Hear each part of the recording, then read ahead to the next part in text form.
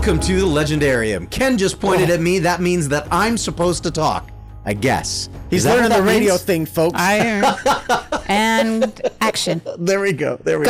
We are the Blue Team, and we are here to talk about The Expanse. We are into Leviathan Falls. It feels like just yesterday that we were starting this magnificent series, except for Stephanie. She probably feels like it wasn't just like, yesterday. What, 10 years ago? 10 years. I feel like the time lapses for you like it does in the book. Yeah, it's been like 50 years since we started this book. I have been on the Rossi the entire time. And we have all aged beautifully, or at least Stephanie has. Just like the Rossi. So with that said, those of you that are here, if you've been with us for the entire journey, you know all the housekeeping stuff. Get to us on Discord, follow us on YouTube, follow us anywhere you possibly can. Find us in the grocery store. Walk up and tell us that you love what we do and that you really enjoy what's going on. And if that's not enough, don't stalk us at home. That's the only thing. Stephanie, did you have a thing that you wanted to do? No. Are you good? Yeah, I'm good. I just wanted her to do her intro because she did it with such a Welcome to the plum. Legendarium.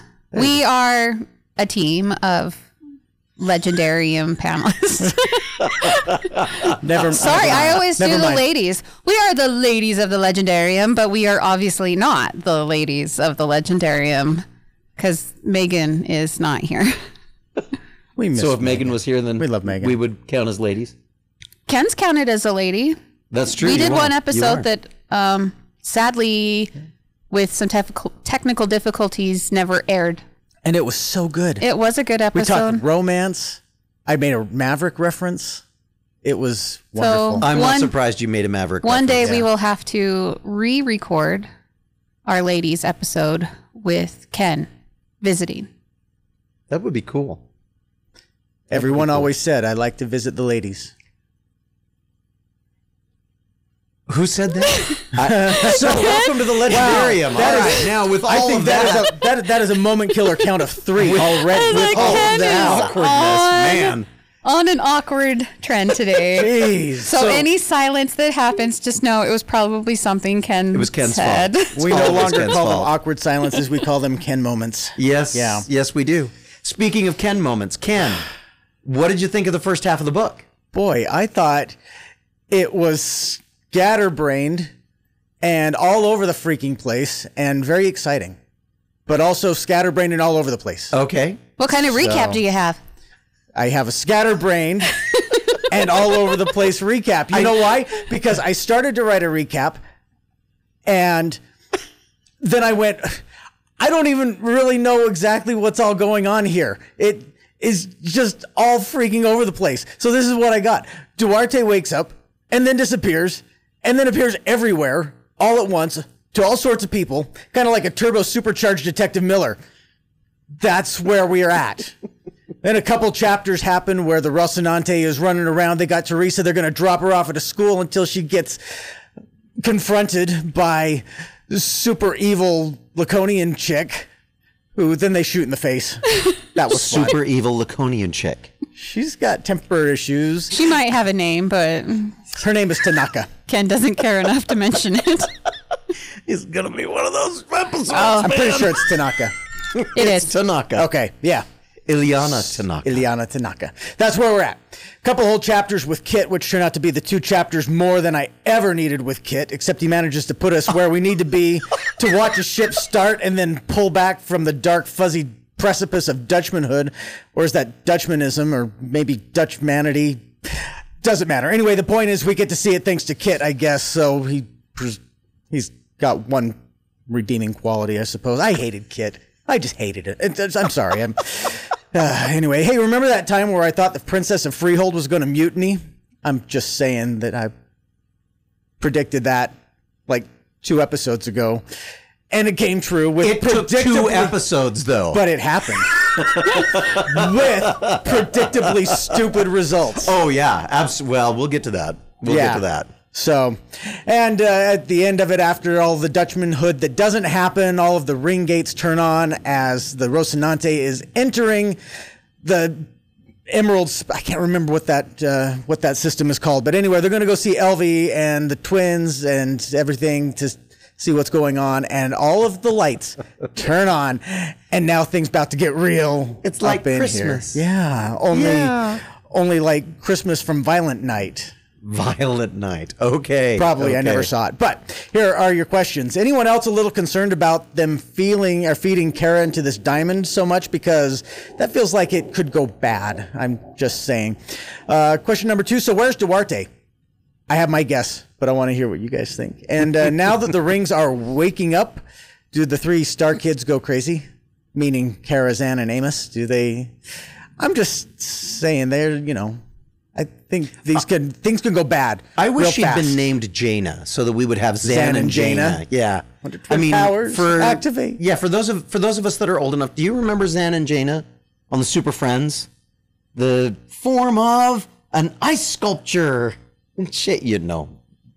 No. One of them turned into an animal, and one of them turned into water. Some kind of water thing. Yeah. Nope. There you go. She just That's all you needed to know. Said, yep. And they had a space monkey. I know, named Gleek. Gleek, yeah. Yeah. Yeah. I just noticed, and I just want to ask this question. I noticed that you deferred immediately to Ken for a recap before I could ask. How did you feel about the first half of this book? Well, I actually didn't think Ken was going to have a recap. I was really just trying to put him on the spot to see what he came up with. And then he pulled a recap out, and I was like, oh, dang it. Dang it. Pulled a recap out of somewhere. Well, I was a little disappointed by that. I would say it generously would say it had recap-like substance. There you go. There you go.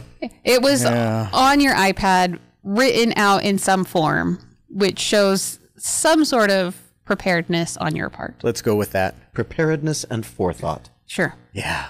Because that's what we do here. And you still haven't told us what you thought of the first half of the book. What I thought of the first half of this book. What do I remember from the first half of this book? I don't know. I feel the same way I have about the rest of the series. It's just not. It's not for me. I'm like, so the introduction of Kill Maiden Ilyana Tanaka, and she made me mad. Like, I was just sick of her. I'm like, get over your revenge, blah blah blahness, because it doesn't matter. You're like, I don't know. I could care less about her, honestly. Okay. And then she got shot in the face. I'm like, sucker. Wow, way to bury the lead on that one. Hey, hopefully people have already read this, right? Spoilers. Well, yeah. Ken said it first. If they're tuning in this far and they haven't expected spoilers, then that's on them. Yes, I'm going to go to the last book in the series without having read any of it and listen to the Legendarium discuss it. Hey, you know what? One of my kids might do that. Well, that's what they get. Todd's children. Yep. This is an episode of spoilers. Yeah, I love it. But so I don't know. I kept questioning why Kit had chapters. I didn't care. Like, I didn't mind Kit, and I thought it was kind of. They always have that one character that adds a little bit of like humanity, that family value, a little less. They're not the action chapters or whatever, and I feel like Kit was kind of that character in this book. So I didn't mind. I was just like, why? Yeah. But why? Like, I think it's cute you have a kid, and like I have fun listening to your conversations between him and Alex and everything, but I was like, I really don't know why you have chapters.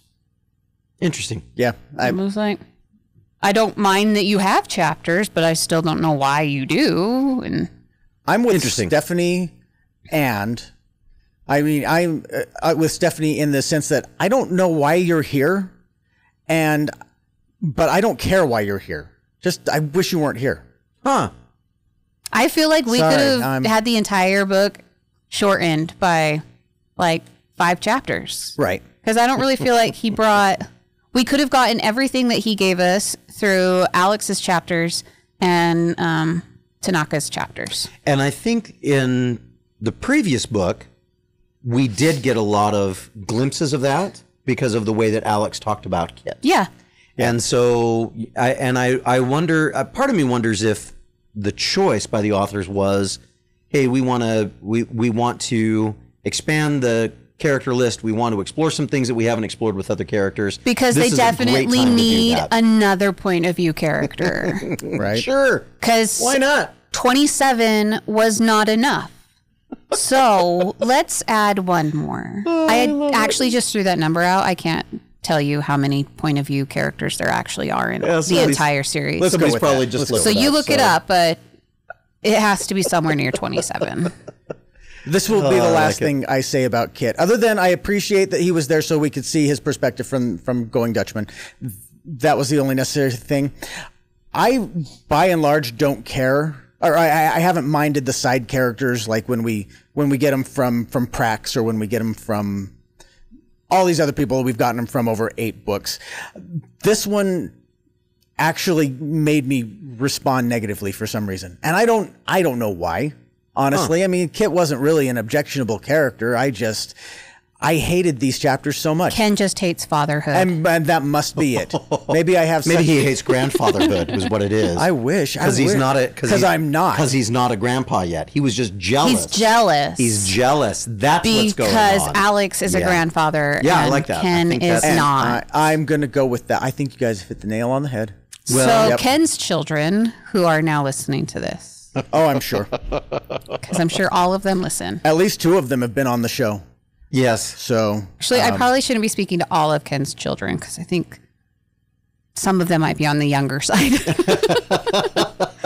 Let's not encourage. There's at least that. Well, there's probably 2, at least 2, maybe 3 that are not. All of them are of marrying age. Okay. So, but the one has your youngest graduated? She's like 3 months away from graduating, so she probably shouldn't get married. Yeah, yet, let's not encourage her. But the other 3 are all in their 20s. They could all be getting married. I mean, well, our oldest is married. Anyway, it doesn't matter. Why are we on this? Why? What did we do here? I have to admit, I was getting a kick out of stoking this conversation, just seeing how long it was going to go. I got a kick out of that one. I feel like James fucking Holden because I'm sitting here saying, well, not really sure. What do you think? What is going on here? Okay, what? Oh, we have lost it. We have absolutely lost it. Watch me wrap this all back around. Okay. See how we were going on and on about all these things that have happened in the past, just like they did in the book. Yeah. Talking about all the things that have happened in the 8 books before us. And I expect it's going to get worse in the second half. And all we're going to get basically is like end of series clip show writing. Remember when this happened here? And remember when Bobby did this there? And remember when we were over here and that happened? That was a fun time, you know, blah, that blah, second blah. to the last series ending episode where you have to recap everything that's happened. That's where we're heading. It started off so easily, so innocently, with the Rosie fly in it. Yeah, anyway. exactly. Well, and I'm not saying I'm objectionable to it because I've enjoyed a lot of the path, a lot of the travels that we've made to get here. Yeah. You know, I'm not objecting to that. The travels. You know, we've sat here in our seats comfortably, but while the Rosie does all the work. But still, I'm expecting a lot of remember whens and memories of and stuff like that. Yeah, I don't know. I'm going to leave that alone for now. We may come back to it. I want to go back to Tanaka though. You had a negative response to Tanaka. I think everyone should have a negative response to Tanaka. Well, okay. She's the bad guy. She's an objectionable Todd, character. I don't know if you realize she's the bad guy in this book. She's not nice. You shouldn't like her. What? But I'm the empathetic one. I have empathy for everybody. I actually did have a moment of empathy with Tanaka in the clip that we get there, or the flashback that we get. We find out that, you know, her mom and dad, her mom kills her dad and commits suicide at the same time. Never knows why. I think we can probably guess. And she goes off to live with her aunt, who is a Marine. She's in the Marines herself. And she comes home and says, and she, which cheek did you get slapped on? Whack! Bam. Are you sad or are you angry? There's a smack. I'm like, wow. Yeah. This explains so much about Laconian parenting styles and... Well, that was Martian parenting style, wasn't it? Yeah, that was more that. I think those are the only ones. I think those Martians, though, are the only ones that got to leave and go make Laconia. Yeah, maybe. Because Alex doesn't seem like that was the way that he raised Kit. Notice Did he how raise- I brought this back to Kit? Yeah. Did he raise Kit? No, Yeah, he badly didn't. for the first few years. For the first few years they were around, and then it was then Bobby took over. You remember Yeah. because he was Yeah. always saying Bobby, Aunt Bobby, Aunt Bobby, Aunt Bobby. Yeah. Yeah, everything was about Aunt Bobby. That's always the way it is too. Yeah, but she was one of those Martian, I don't think hard so. noses. I think Bobby. I don't know. I guess we could find that out. Maybe we could ask him for an extra novella. There is, by the way, Wow! Look at that face. Oh my gosh. Pure excitement. yeah. By the way, there is a novella that talks that covers the Kara and Zan backstory as to how they got from there to here. So it's like novella 6.5. So it's in the time jump there. Okay. You're never going to read that, are you? I haven't read any of the other novellas. There you go. So anyway, with Tanaka, going back and looking at Tanaka as a character, did you find her? So I'm taking it you did not find her a compelling bad guy, a bad guy that you were interested in.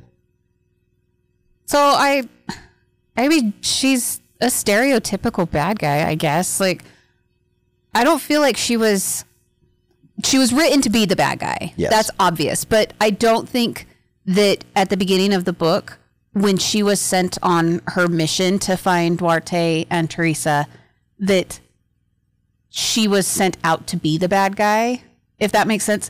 Yeah. In the world of the story. Obviously, the authors intended her to be the bad guy. I understand that. But in her world, I don't think that that's where she set out to be. I think she has that type of personality that's very similar to Amos, where if Amos didn't have those moral compasses around him, that he could have been in that place some point in his life. But with her, by the time that James, because she shoots Amos, which weirded me out. We've spent 327 books reading about this, and Amos has been in some really tight places. He's been killed at least once. But all of a sudden, it bugs me that they've killed Amos twice now in 2 books. I was like, really? And both times he came back from the dead. Well, yeah, but still, like, starting to think- it weirds me out, especially like he just got shot in the back and his chest explodes, and James turns around and shoots Tanaka in the face, and then all of a sudden it's all about it. Like, forget the rest of her mission. James Holden just shot me in the face, and I survived, so I have to go destroy him or whatever. I'm like, So now it's Ahab and the white whale. yeah, it's like this. yeah, very much so. I got really bored with the, I don't know, the revenge killing side of things, especially. I don't know if that happens in the chapters we're talking about. I think it does when she shows up. At Draper Station? Yes. Yeah. Okay, Oh, good. yeah. I was like, yeah. I don't know. I am. Remember just, the whole Princess of Freehold betraying I just them got. thing? Yeah. I have read a few chapters, just a couple of chapters ahead of where because we're going through 24. So I just want to make sure that anything I say isn't like, oh, that happened the chapter after we were talking about today. I was like, dang it. But especially by then, and she's like, I'm just going to kill everyone. I don't really care. And I'm like, I'm over this. I'm dope. Like, I don't know. There's no depth to it, I guess. There isn't, but by and large, the way she does it, I kind of enjoyed that. Just in the sense of walking through walls, mowing down people. It was fun video game footage. It was for like, a couple minutes. I found some heat signatures. I'm just going to go slaughter those people. Yeah. I wonder, I guess for me, and maybe it's me, the mental damage that I've had over the years. But I immediately started looking at that and asking myself, is this what happens when you're raised in a military state? Laconia, granted, she came from Mars. She was one of the first ones, but she's one of the defectors from Mars. So she's one that Duarte She's the true believer. had gone along and said, hey, we can do this right. Yeah. And so does he bring with him all of the ones that have no soul? because it feels like, I mean, Admiral Trejo, very similar also in the standpoint of whatever it takes in order for Laconia to survive, that's what we will do. If it means that we have to sacrifice children on an altar of science, we'll do that too. In fact, I remember you brought something up about it. I remember he said that earlier. Yeah. In one of the earlier books, and he's like, don't bother me with these details. Do whatever it takes for the Empire to survive. And I wondered, I mean, this is one of those where somebody probably can say, oh, well, they had an interview at one point in time and they said this. But for me, I'd kind of like to have a conversation and say, was that a social commentary about what happens when you get raised in a militarized situation where it's all about, because she was raised by, she gets raised by her aunt that says, we can take this anger and we can do something with this. Mm-hmm. Then she gets into the Marines. Then she becomes the one that is supposed to take care of Governor What's-His-Bucket, who's kind of weak and not really very strong, but he was raised. He wasn't raised part of the Exodus. He was raised there on Laconia. Mm-hmm. Oh, you're talking about Governor Singh? Yes. Yeah. A true believer, but not with any real combat experience. She's got the combat experience to back it up. I wonder if that was part of what he was suggesting. That and part of, and this is the other thing that, again, it goes off in my head and I say, that's interesting. Tanaka never formed, as we go through and we understand this, Tanaka never forms any real, lasting human connections. No. People are tools for her entertainment or for the execution of whatever responsibilities are next on the list.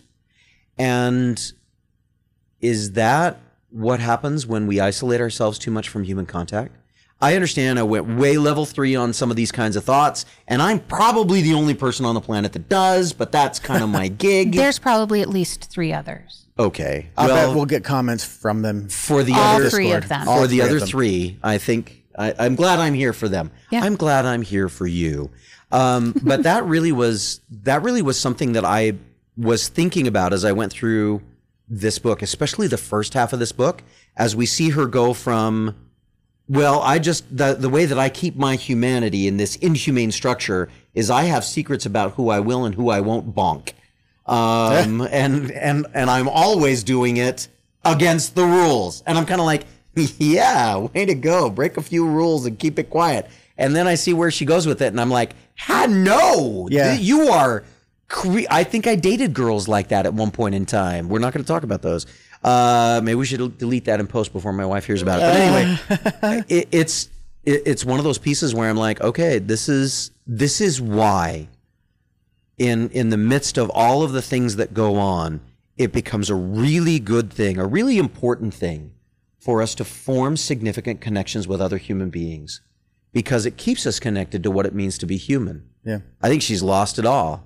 And I think if you want to talk about, and maybe we'll get a chance to talk about this, the difference between humans and our humanity and what happens when we throw our humanity away versus aliens and what they do.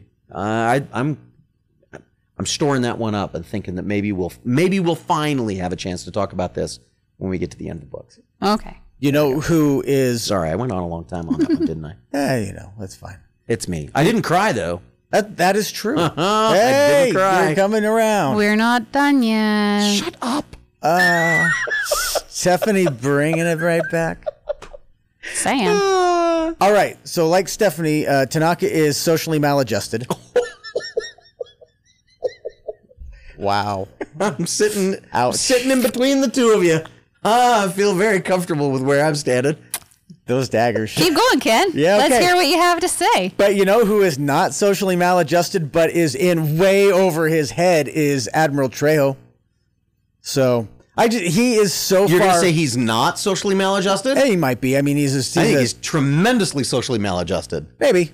Honestly, I don't know. We haven't spent a lot of time with him in terms of how he interacts with other people, other than I'm trying to keep an entire government from going under, and all I know is ordering my subordinates. He doesn't have He's got no time for anything else, and he is clearly outside his depth here. And I'm disappointed that we haven't gotten very much time with him to see just what is going on through his head. And in fact, no time at all.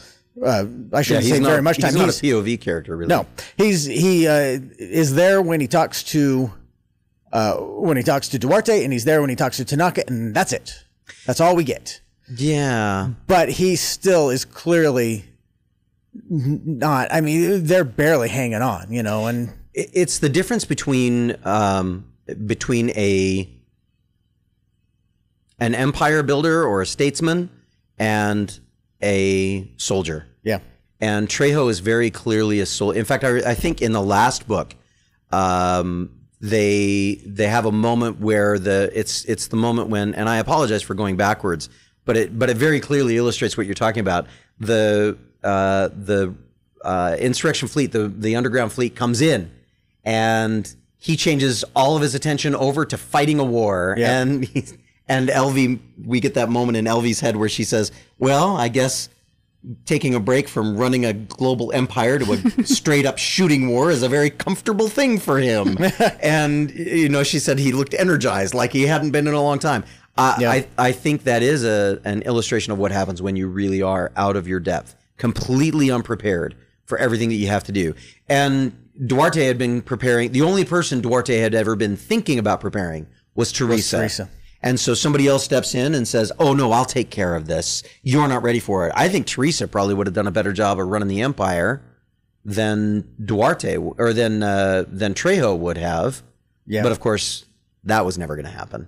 Well, and I don't think that's even going to be an option by the time everything is said and done. But Trejo, you mentioned it earlier. He's ready to sacrifice Teresa for the good of maintaining the status quo and keeping things going. And he's really not the only one willing to sacrifice children to see how things can progress. The ends justifies the means with all of these Laconians. Yeah, and not just Laconians. I mean, let's talk about Elvie for a second. I wasn't really done. Okay. I wasn't really done with Trejo, I guess, but there's not much more to say about him, But isn't technically Elvie a Laconian now? Yeah, technically, but she's also an Illan or whatever they called the people of Illis, So she's lots of stuff, Yeah, but she's messed up. But she's in a messed up place. Yeah, and she's willing to throw Kara into that. She's willing to feed her to that diamond just to figure out what's going to come to the diamond. But I also think there's a little difference between Elvie, because there's a conversation that she has with her husband about this, and Elvie is very much aware of what she is doing, but I also think that she's willing to do it anyway. But Kara is also a willing participant. Oh yeah, and I believe there is something that, as an adult, you have to be like, okay, I understand speaking to a child that you are willing to do this, but it's still my job to protect you and not allow you to. Yeah.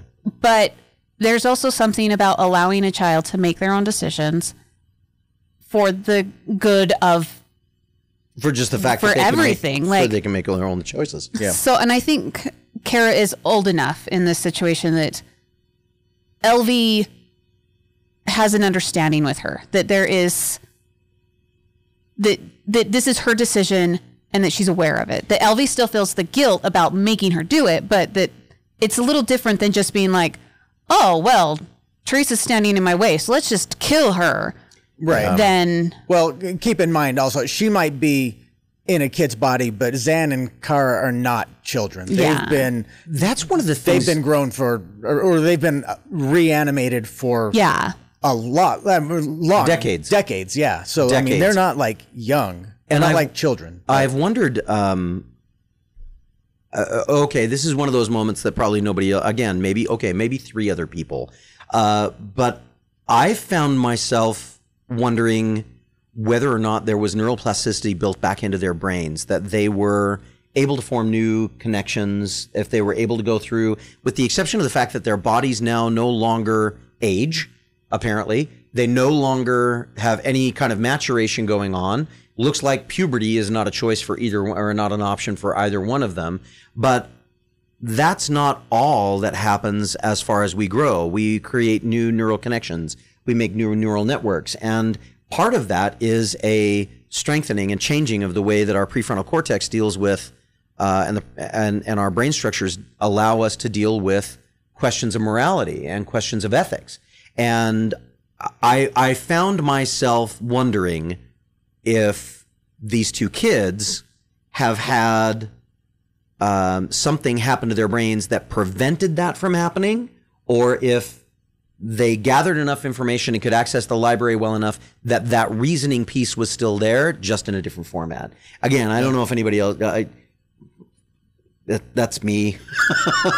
That's me thinking about some of those kinds. But because if she's thinking, and we don't really get a clear view of this because we don't get a chance inside her head. But if she's thinking, and I think she says one time, I can do this. This is the one thing that I can do, and I want to do it. Like Kara. you were saying, Yeah.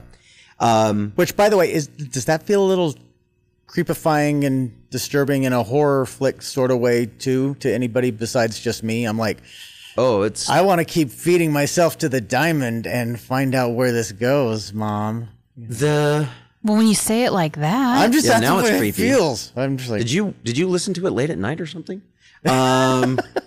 I watched Children of the Corn and then read the Leviathan Falls. Oh, well, that makes so much more sense now. But yeah, I wonder if she was thinking this is something I can do for humanity, or was she just because there's also that moment where Elvie says as she's looking at Kara, this is addiction. yeah. Yeah. You are, and whatever reasons. I mean, we could probably go on with that one too from a neurochemical standpoint. But if this is addiction, and I'm encouraging you, I'm letting you continue. Elvie's very clear about some of the places where she is morally ambiguous. Yeah. Is that a good sentence? Very clear about where she's morally ambiguous. And Faiz plays a beautiful conscience to her.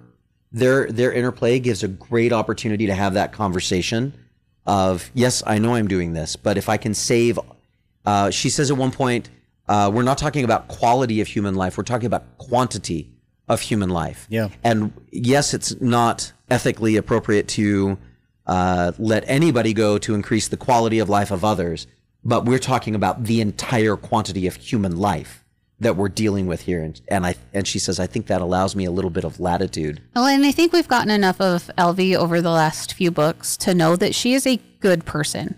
That when you have leaders... That's why Jim sent him to look for her anyway. Yeah. I mean, so, yeah. When you have leaders, you want them to be good people. Are they going to have to make tough decisions and stuff that might sacrifice something for the greater good or whatever? Yes, but they're good people, and so you trust them to make the best decisions. It's when you get people like Duarte who don't really care because they just want to be the end-all be-all of power in the system, that anyone can be sacrificed and I don't care because I'm going to be the one that decides whether it's a good thing. I think that that's the one thing that saves Elvie as a character, knowing that she has admitted that she's doing something not Unethical. that she knows that she would wish there was a better way to do it, but doesn't know it. Yeah. Because she is the type, if she found a different way, a better way than sacrificing Kara, she would have done it. Than allowing Kara to sacrifice herself. Oh, look at that. Yeah. Yeah. So, and I love the relationship between her and her husband, and that how well they balance each other out. And so I like the two of them together. Yeah. They're a good they're a good two sides of the coin. But I'm going to throw this one out, since we are talking about adults with children, how does it make any difference than what Holden is doing with Teresa? They talk several times that she's a shield, and she knows she's the shield, and we can't get rid of her because she's, like, I know they try to get rid of her. They're trying to do what's best, but at the same time, they're using her just as much as anyone else in the galaxies are using these other children. It is and she is volunteering it. Yeah. There's the part where she and Holden are having the conversation. He says, we need to drop you off. We need to let you have a life. We need to get you to a place where you can be safe. And she said, but I don't want that. I want this. I want this here. And besides, if I'm here, I protect you. And it's like, and that's exactly why we need to get rid of you, because I don't want to be that. It's a really, we get to see the same thing. The children are making big choices that the adults should be smart enough to say, But I think it also shows a point, because there's been a lot of conversation since we made that big time jump with Holden and Naomi, and they're all talking about, well, why are we fighting this battle? Where's the generation coming up behind us to fight this battle? When we die off, is the battle going to keep going? Because no one else, the next generations don't care. And I think it's just interesting seeing the next generation caring for one thing, and how they're playing into what the new systems with the rings and everything could look like. As a whole, where they all have to live together, whether it's under one supreme power that controls all of the systems, or if they just have to somehow manage to get along. That's a good point. So can't we all just get along? I think that part of Teresa's complaint, by the way, Jim has I think it's a very valid reason for wanting to drop her off with family and the Presbyterians. With the Presbyterians. We had the Mormons in the beginning. We got the Presbyterians at the end. And there the twain shall meet. But he has a very valid reason, because it's like, you're a 15, 16-year-old girl. You should not be having to deal with this. Let's get you someplace where you can get some regular adolescent life going rather than this. And I think she feels less like you're trying to save me and more like you're trying to dump me. Yeah, absolutely. Which is like what every teenager would think. You don't want me around because you think I'm a burden. Yeah. Well, and I wonder, I'm trying to remember if Naomi had this conversation or if it just played out in my head, of her saying, she may feel like you're dumping her off, but what she's going through now is what every belter kind of had to learn to live with growing up anyway. Yeah. And maybe I'm just imagining that as kind of part of the conversation around her birthday. Yeah, when they were having her birthday party and they were talking about their Sweet 16, and everyone's like, "What's a Sweet 16?" And I'm like, "It was quinceañera." And she's like, how did you know about quince? Because that was the time that belters left their families. Right. They got their own job because they were no longer on their parents' insurance. We're getting paid for them anymore. Yeah, it's time for you to be an adult. Yep. And drinking.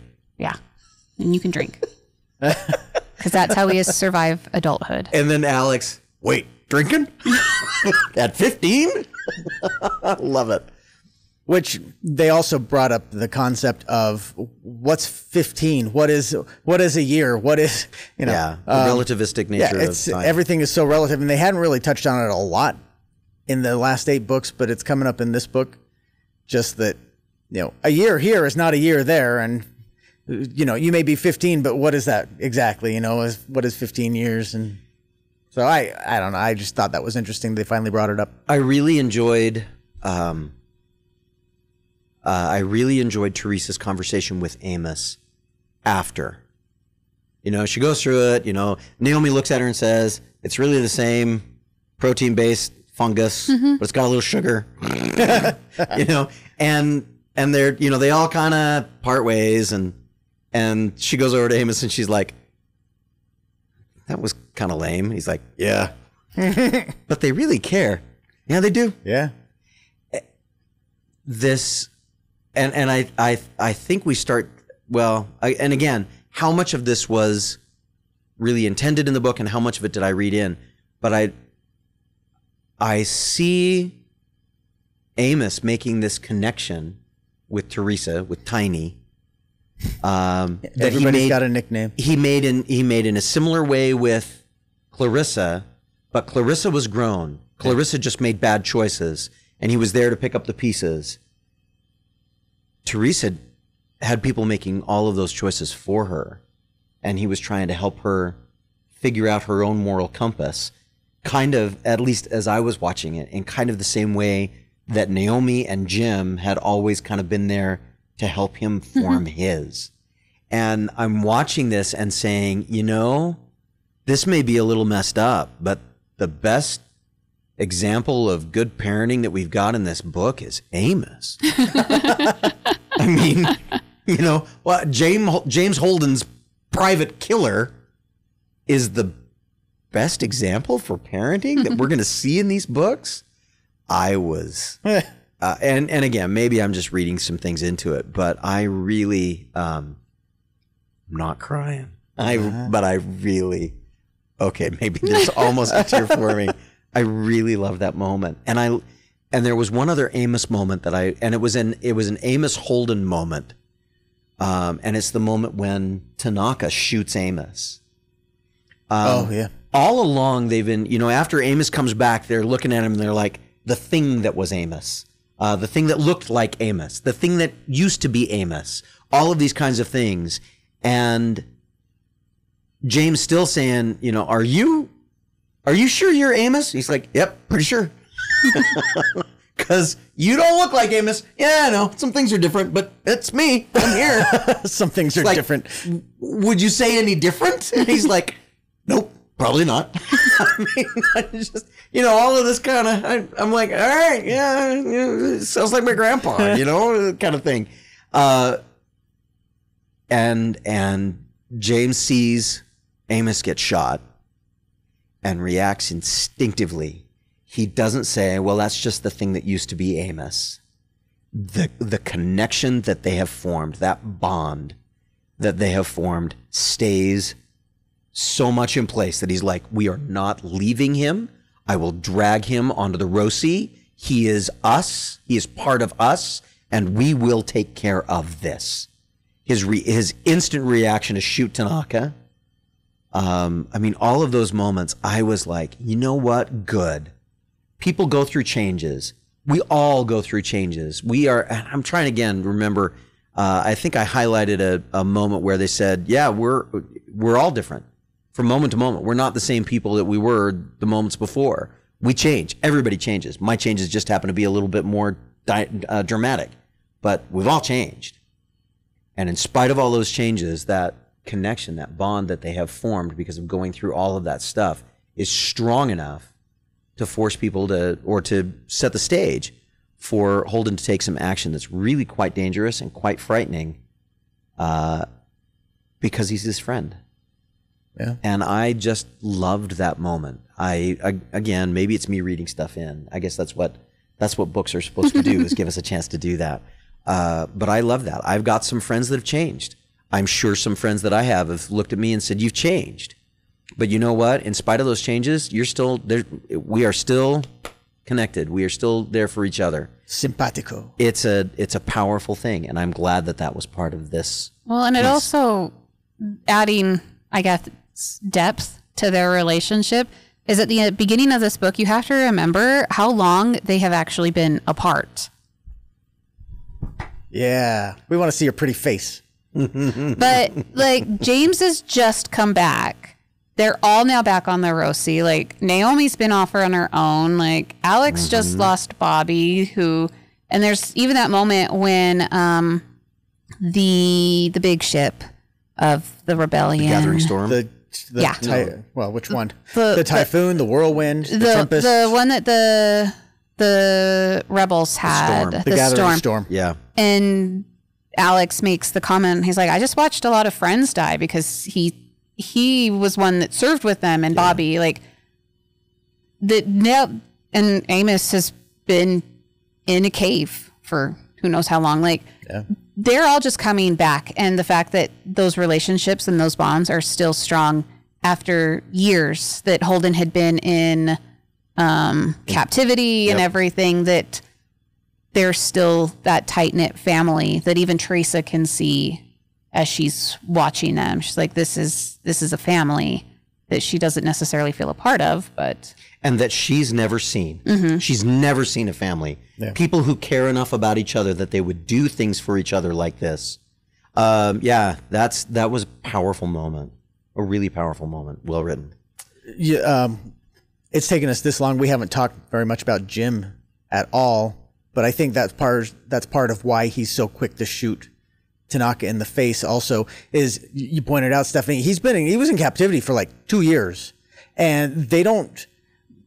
I don't want to deride somebody's writing or anything like that, but they don't do a very good job for me in explaining just how traumatic that was for Jim. They don't really show in the book. They show him in Tiamat's Wrath. They show him basically making the best of it. They show him in the moments between where he's getting the crap beat out of him, where he's losing teeth, where he's getting bones broken, and they show the moments in between where he's scheming or planning or just being, gregarious Jim. They don't show the 2.5 years or whatever it was of trauma that he's experienced and that he's taken with him now into this book. And so basically Tanaka is every Laconian, and every Laconian is, you are the person who tortured me for 2 years, and I have no problem shooting you in the face. I can see that.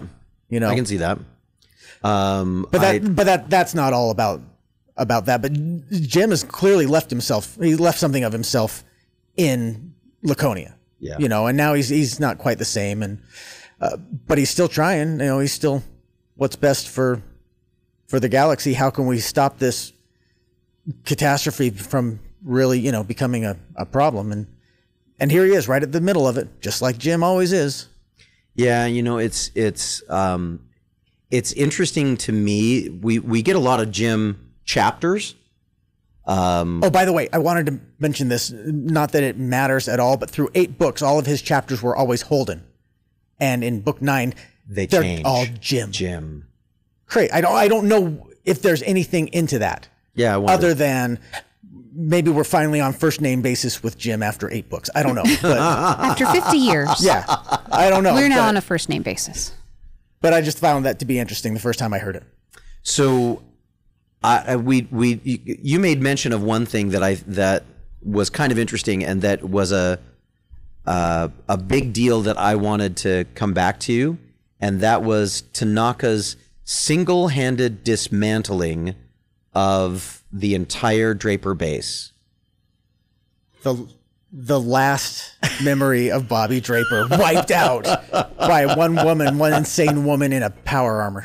I think it's really interesting, and there was a moment with that was very much, and it was kind of hinted at earlier in the chapter, right before she does her whole ripping apart of everybody, when Naomi figures out, she says, I've got this plan, and as long as I take it, then everybody gets saved. And she's like, no, this is him saying that I'm responsible for all the bad that he's going to do when he's holding a gun to everybody's head. Mm-hmm. And Amos goes, oh, baby, look what you made me do. Yeah.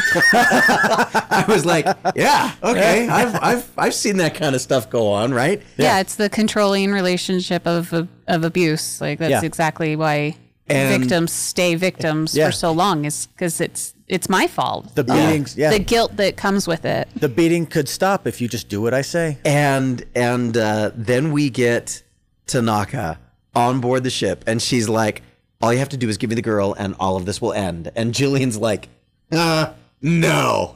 Well, you even get moments inside in Tanaka's chapters where she knows she's like, they're just words to her. Yeah. She has no intention of stopping the slaughter. Yeah. Like, she doesn't care. She's enjoying it. She's getting a rise out of it. And it's obvious. Yeah. Completely obvious. Oh yeah, she's not even trying to hide it. And the moment when staying with the dismantling, all of the makeshift ways that they try to stop her, and the way that they have written this Laconian power armor to be so unstoppable, was, I think, one of the coolest battle scenes that I've ever read. I really hated that as I'm reading it through. I'm like, wow, that's messed up, but wow. And Stephanie loved it too. All of a sudden, their heads were missing.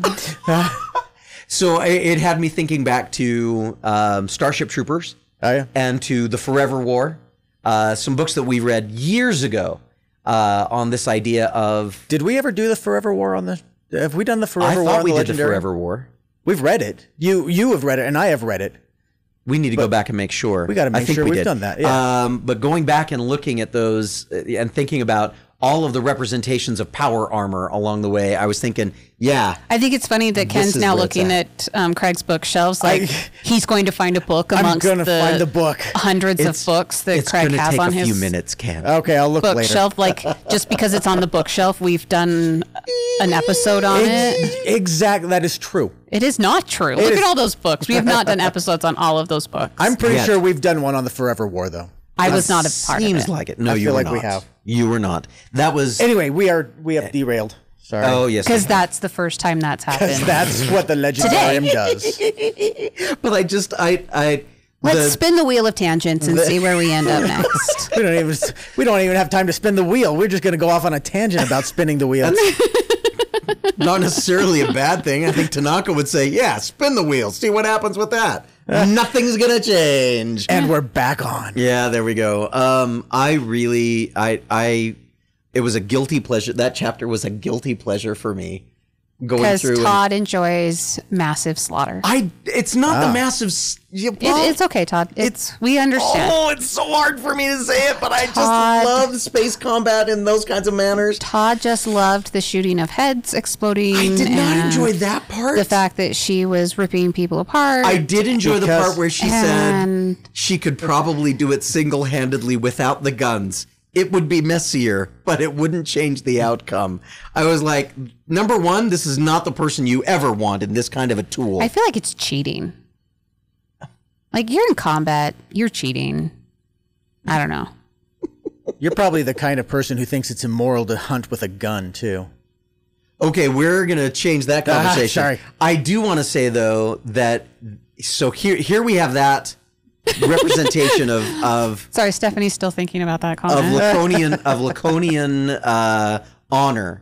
And then in the very next chapter, Mugabu, the captain of the Sparrowhawk, says, "I assure you, all of your people will be treated humanely if you will just surrender." And Jillian says, "Your Colonel Tanaka has already given us an indication of what Laconian honor is all about."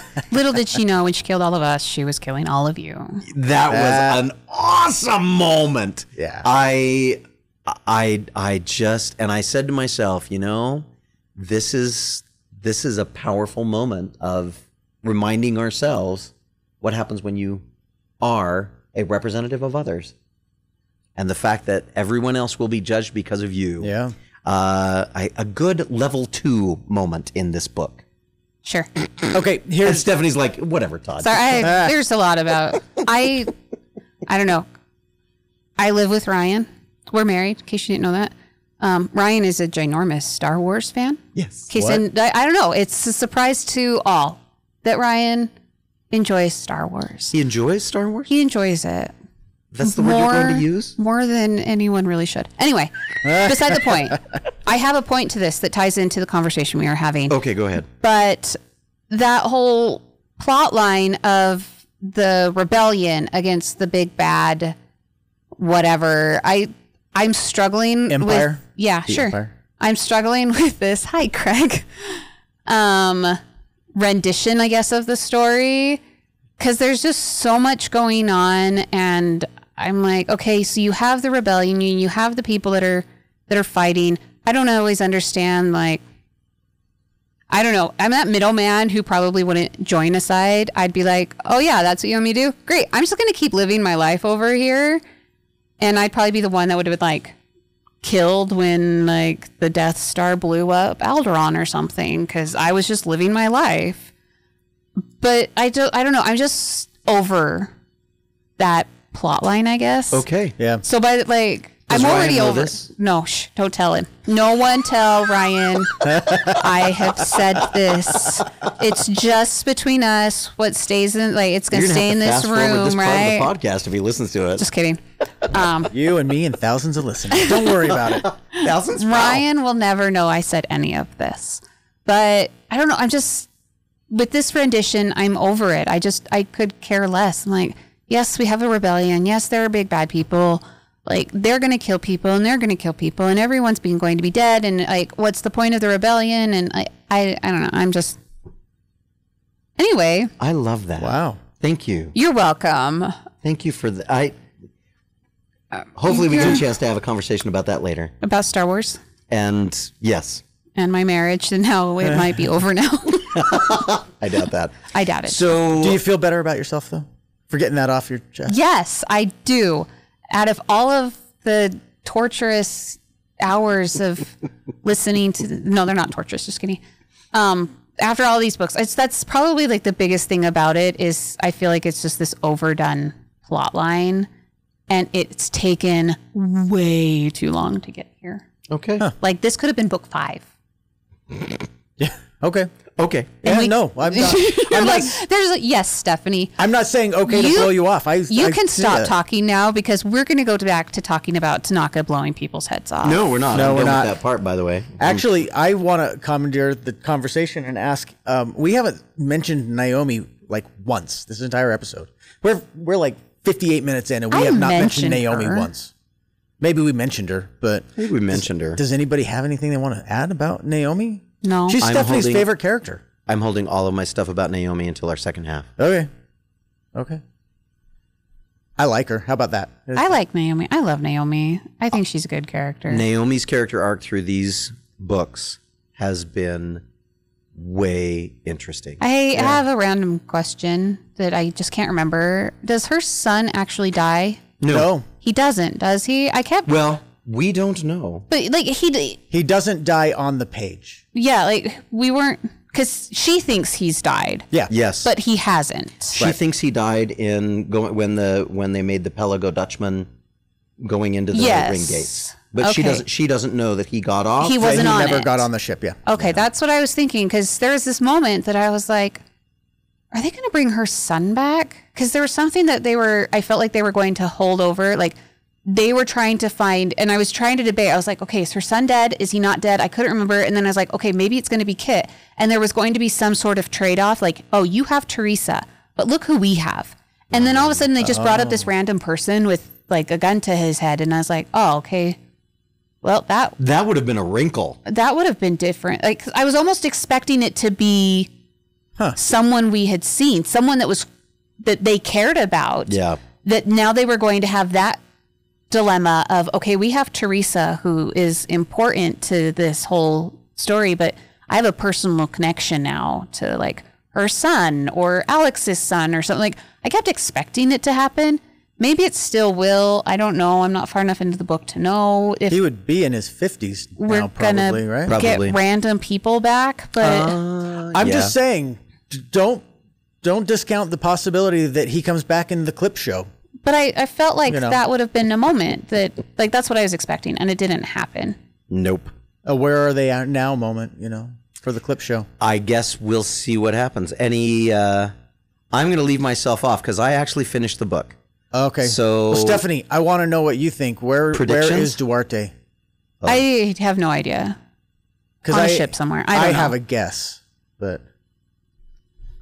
I think he's in the space station at the middle of the ring gate. Interesting guess. That's where Miller takes Jim, right? Yes. Back in the way back. So I'm thinking that's where he is. I think that's the nexus for where everything happens. I think the only real, like, what's the word? Guess? Prediction? Yeah, that's what's the word I want? You even just said it. My only real prediction or anything, like, thing that I've thought ahead of is in the dreamer sequence, like those weird dreamer interludes. Gosh, those are weird. When Kara goes into the diamond or whatever it is, and there's that extra voice that we don't really like. There are comments that, like, she has a connection with Amos and Yes. everything, but there's that extra voice that we're never really sure who it is. Yes. I kept thinking, I was like, ooh, I hope it's Miller. Like, I want it to be Miller. That Miller is, like, all of a sudden I was like, what if Miller's not actually dead and he's just been, like, Subsumed. brought back by, like, the drones or whatever that have saved Amos or something. And I was like, and Miller's not actually dead or something. Like, Interesting. I don't like that. That's where my thoughts were going. Whether I truly deep down believe like, yes, this is what's going to happen. I don't know if I'm like that sure about it, but I'm with you only because I predicted at the end of the last book that Miller's coming back, and it hasn't happened yet. So hopefully the second half of this book. Guess we'll see. So, I feel like they've given that voice. I think it should be Miller. I figured it was probably Duarte, but I don't know. So wow. Okay. Moment killed again. Ken just threw us another awkward silence. Jeez. So. And with that, we probably ought to wrap up. Ken, thanks for making it awkward to finish it off. Hey, Stephanie, here thanks for all your awkward needs. enduring another half book. We've got just a half book more. Yay! And all of the novellas. No! I just wanted to hear you say it with such enthusiasm. No! There you go. All right, well, let's call this one good. We'll come back for another one later.